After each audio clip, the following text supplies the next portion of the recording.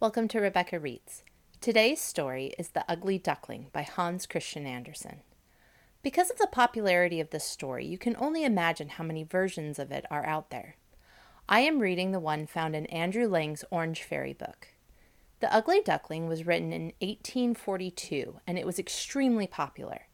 Andersen spent a whole year writing it. Andersen admitted later that this story was a reflection of his own life. He had been an awkward boy who was tall with a big nose and big feet.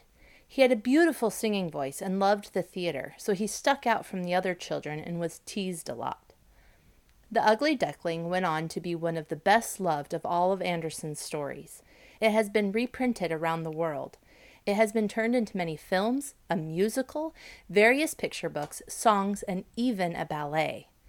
Don't forget to stay after the story for this week's poem. And now for The Ugly Duckling. It was summer in the land of Denmark, and though for most of the year the country looks flat and ugly, it was beautiful now.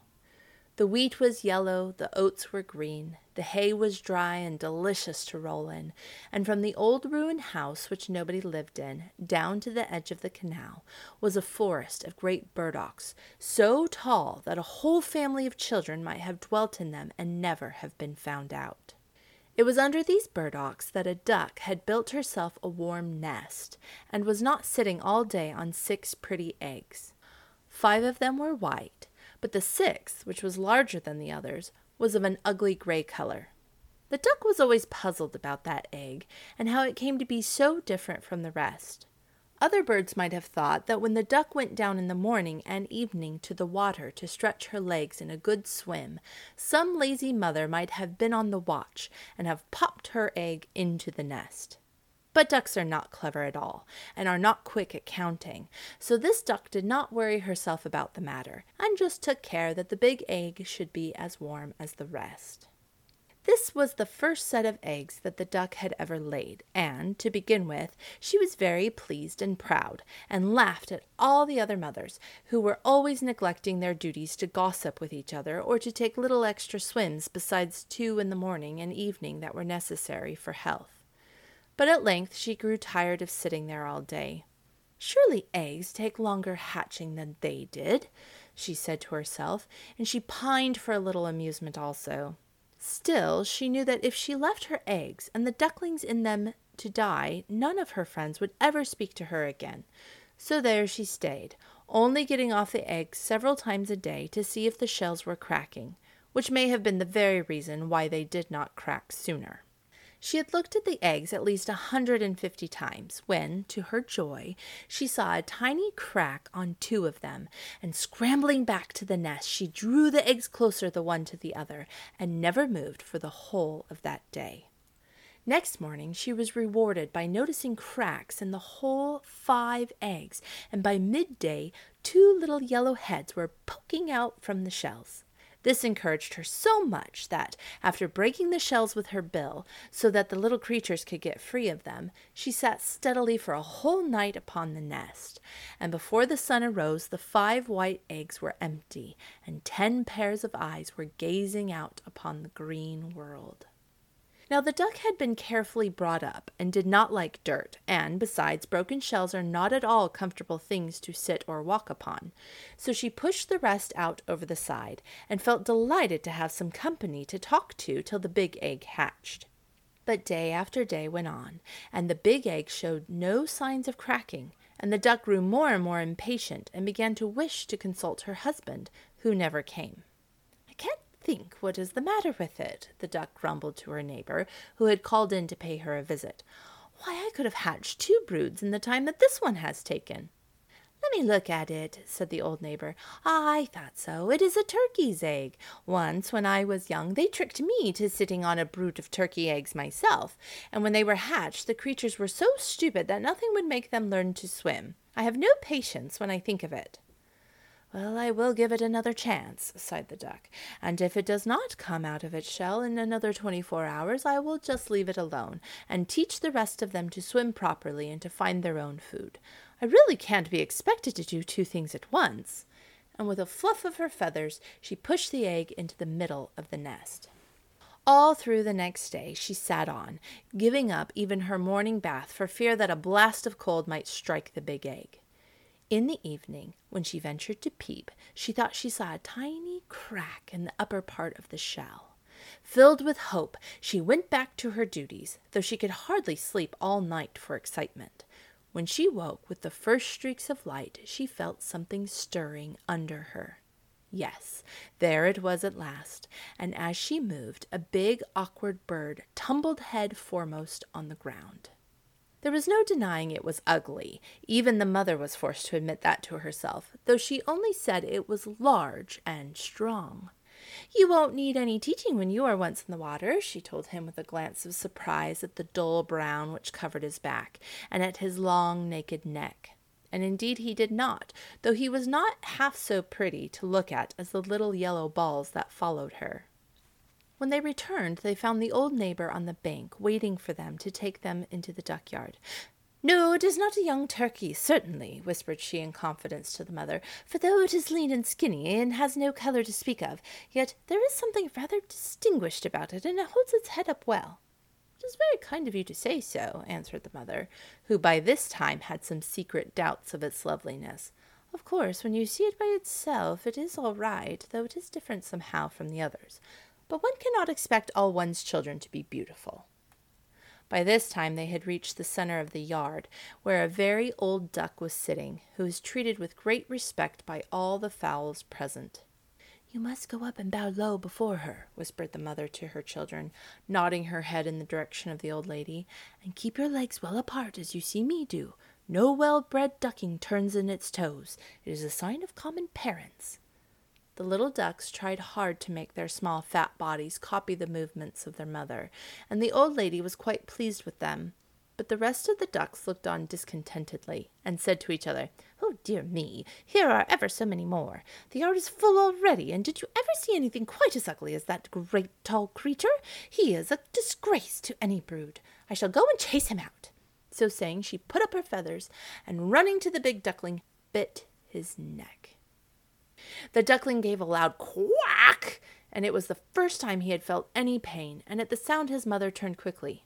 "Leave him alone," she said fiercely, "or I will send for his father. He was not troubling you."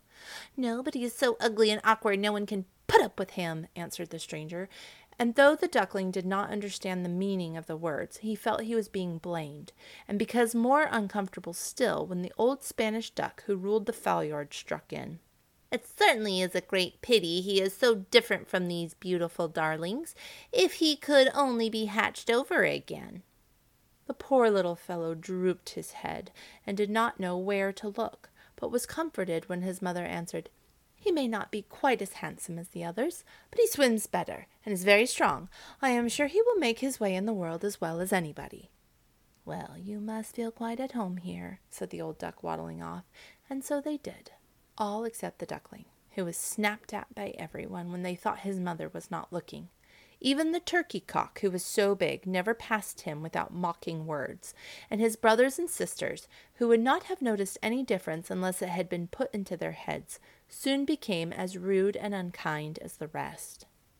At last he could bear it no longer, and one day he fancied he saw signs of his mother turning against him too. So that night, when the ducks and hens were still asleep, he stole away through an open door, and under cover of the burdock leaves scrambled on by the bank of the canal till he reached a wide grassy moor, full of soft marshy places where the reeds grew. Here he lay down, but he was too tired and too frightened to fall asleep, and with the earliest peep of the sun, the reeds began to rustle, and he saw that he had blundered into a colony of wild ducks. But as he could not run away again, he stood up and bowed politely.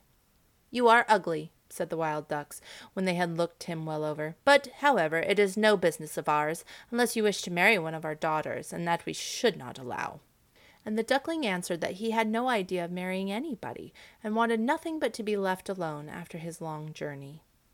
So for 2 whole days he lay quietly among the reeds, eating such food as he could find, and drinking the water of the moorland pool, till he felt himself quite strong again.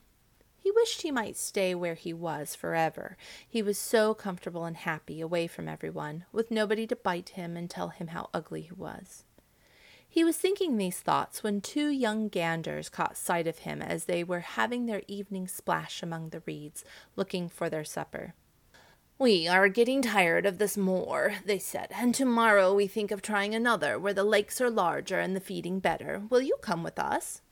"Is it nicer than this?" asked the duckling doubtfully, and the words were hardly out of his mouth when piff, pah, and the two newcomers were stretched dead beside him. At the sound of the gun, the wild ducks in the rushes flew into the air, and for a few minutes the firing continued. Luckily for himself, the duckling could not fly, and he floundered along through the water till he could hide himself amidst some tall ferns which grew in a hollow. But before he got there, he met a huge creature on 4 legs, which he afterwards knew to be a dog, who stood and gazed at him with a long red tongue hanging out of his mouth. The duckling grew cold with terror and tried to hide his head beneath his little wings, but the dog snuffed at him and passed on, and he was able to reach his place of shelter. "I'm too ugly even for a dog to eat," he said to himself. "Well, that is a great mercy." And he curled himself up in the soft grass till the shots died away in the distance. When all had been quiet for a long time, and there were only stars to see him, he crept out and looked about him. He would never go near a pool again, never, thought he, and seeing that the moor stretched far away in the opposite direction from which he had come, he marched bravely on till he got to a small cottage, which seemed too tumble down for the stones to hold together many hours longer. Even the door only hung upon one hinge, and as the only light in the room sprang from a tiny fire, the duckling edged himself cautiously in, and lay down under a chair close to the broken door, from which he could get out if necessary. But no one seemed to see him or smell him, so he spent the rest of the night in peace. Now in the cottage dwelt an old woman, her cat, and a hen, and it was really they, and not she, who were masters of the house. The old woman, who passed all her days in spinning yarn, which she sold at the nearest town, loved both the cat and the hen as her own children, and never contradicted them in any way. So it was their grace, not hers, that the duckling would have to gain. It was only next morning, when it grew light, that they noticed their visitor, who stood trembling before them, with his eye on the door ready to escape at any moment. They did not, however, appear very fierce, and the duckling became less afraid as they approached him. "Can you lay eggs?" asked the hen, and the duckling answered meekly, "No, I don't know how," upon which the hen turned her back, and the cat came forward. "Can you ruffle your fur when you are angry, or purr when you are pleased?" said she. And again the duckling had to admit that he could do nothing but swim, which did not seem of much use to anybody. So the cat and the hen went straight off to the old woman, who was still in bed.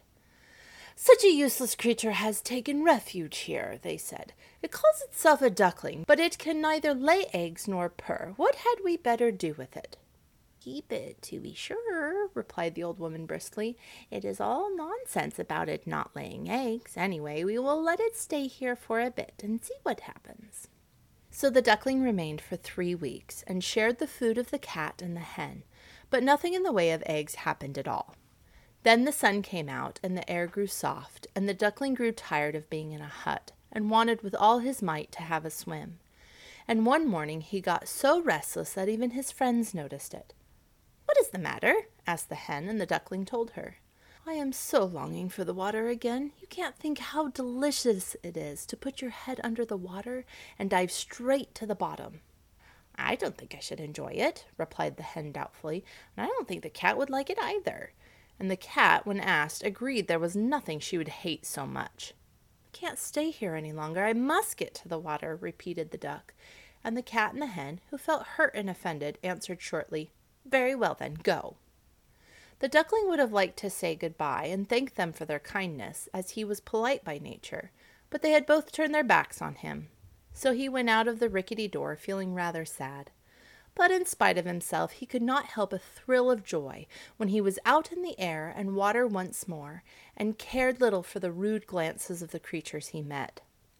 For a while he was quite happy and content, but soon the winter came on, and snow began to fall, and everything to grow very wet and uncomfortable. And the duckling soon found that it is one thing to enjoy being in the water, and quite another to like being damp on land. The sun was setting one day like a great scarlet globe, and the river, to the duckling's vast bewilderment, was getting hard and slippery, when he heard a sound of whirring wings, and high up in the air a flock of swans were flying. They were as white as snow, which had fallen during the night, and their long necks with yellow bills were stretched southwards, for they were going, they did not quite know whither, but to a land where the sun shone all day. Oh, if he only could have gone with them! But that was not possible, of course. And besides, what sort of companion could an ugly thing like him be to those beautiful beings? So he walked sadly down to a sheltered pool, and dived to the very bottom, and tried to think it was the greatest happiness he could dream of. But all the same, he knew it wasn't. And every morning it grew colder and colder, and the duckling had hard work to keep himself warm. Indeed, it would be truer to say that he never was warm at all, and at last, after one bitter night, his legs moved so slowly that the ice crept closer and closer, and when the morning light broke, he was caught fast as in a trap, and soon his senses went from him. A few hours more, and the poor duckling's life had been ended. But, by good fortune, a man was crossing the river on his way to his work, and saw in a moment what had happened. He had on thick wooden shoes, and he went and stamped so hard on the ice that it broke, and then he picked up the duckling and tucked him under his sheepskin coat, where his frozen bones began to thaw a little. Instead of going on his work, the man turned back and took the bird to his children, who gave him a warm mess to eat and put him in a box by the fire. And when they came back from school, he was much more comfortable than he had been since he had left the old woman's cottage. They were kind little children, and wanted to play with him, but alas, the poor fellow had never played in his life, and thought they wanted to tease him, and flew straight into the milk pan, and then into the butter dish, and from that into the meal barrel, and at last, terrified at the noise and confusion, right out of the door, and hid himself in the snow amongst the bushes at the back of the house. He never could tell afterwards exactly how he had spent the rest of the winter. He only knew that he was very miserable, and that he never had enough to eat. But by and by things grew better. The earth became softer, the sun hotter, the birds sang, and the flowers once more appeared in the grass. When he stood up, he felt different somehow from what he had done before he fell asleep among the reeds to which he had wandered after he had escaped from the peasant's hut. His body seemed larger and his wings stronger. Something pink looked at him from the side of a hill. He thought he would fly towards it and see what it was. Oh, how glorious it felt to be rushing through the air, wheeling first one way and then the other. He had never thought that flying could be like that. The duckling was almost sorry when he drew near the pink cloud and found it was made up of apple blossoms growing beside a cottage whose garden ran down to the banks of the canal. He fluttered slowly to the ground and paused for a few minutes under a thicket of syringas, and while he was gazing about him, there walked slowly past a flock of the same beautiful birds he had seen so many months ago. Fascinated, he watched them one by one step into the canal and float quietly upon the waters as if they were part of them. "I will follow them," said the duckling to himself. "Ugly though I am, I would rather be killed by them than suffer all I have suffered from cold and hunger, and from the ducks and fowls who should have treated me kindly." And flying quickly down to the water, he swam after them as fast as he could. It did not take him long to reach them, for they had stopped to rest in a green pool shaded by a tree whose branches swept the water. And directly they saw him coming, some of the younger ones swam out to meet him with cries of welcome, which again the duckling hardly understood. He approached them glad, yet trembling, and turning to one of the older birds, who by this time had left the shade of the tree, he said, "If I am to die, I would rather you should kill me. I don't know why I was ever hatched, for I am too ugly to live." And as he spoke, he bowed his head and looked down into the water. Reflected in the still pool, he saw many white shapes with long necks and golden bills, and, without thinking, he looked for the dull gray body and the awkward skinny neck. But no such thing was there. Instead, he beheld beneath him a beautiful white swan. "The new one is the best of all," said the children when they came down to feed the swans with biscuit and cake before going to bed. "His feathers are whiter and his beak more golden than the rest." And when he heard that, the duckling thought that it was worthwhile having undergone all the persecution and loneliness that he had passed through, as otherwise he would never have known what it was to be really happy. Thank you for listening to The Ugly Duckling. Why do you think this story is so popular? Why do you think so many people treated the duckling poorly? Why did the duckling think that those who were kind to him were thinking bad thoughts about him? What was it that made the duckling, now a swan, realize his true worth? What lessons can you learn from this story? Today's poem is The Red Wheelbarrow by William Carlos Williams. It reads, "So much depends upon a red wheelbarrow glazed with rainwater beside the white chickens." And that is another episode of Rebecca Reads. If you are enjoying this podcast, please leave me a 5-star review or tell your friends about it. Make sure you are subscribed so you don't miss a single story. Keep reading, and I'll see you next week for another episode of Rebecca Reads.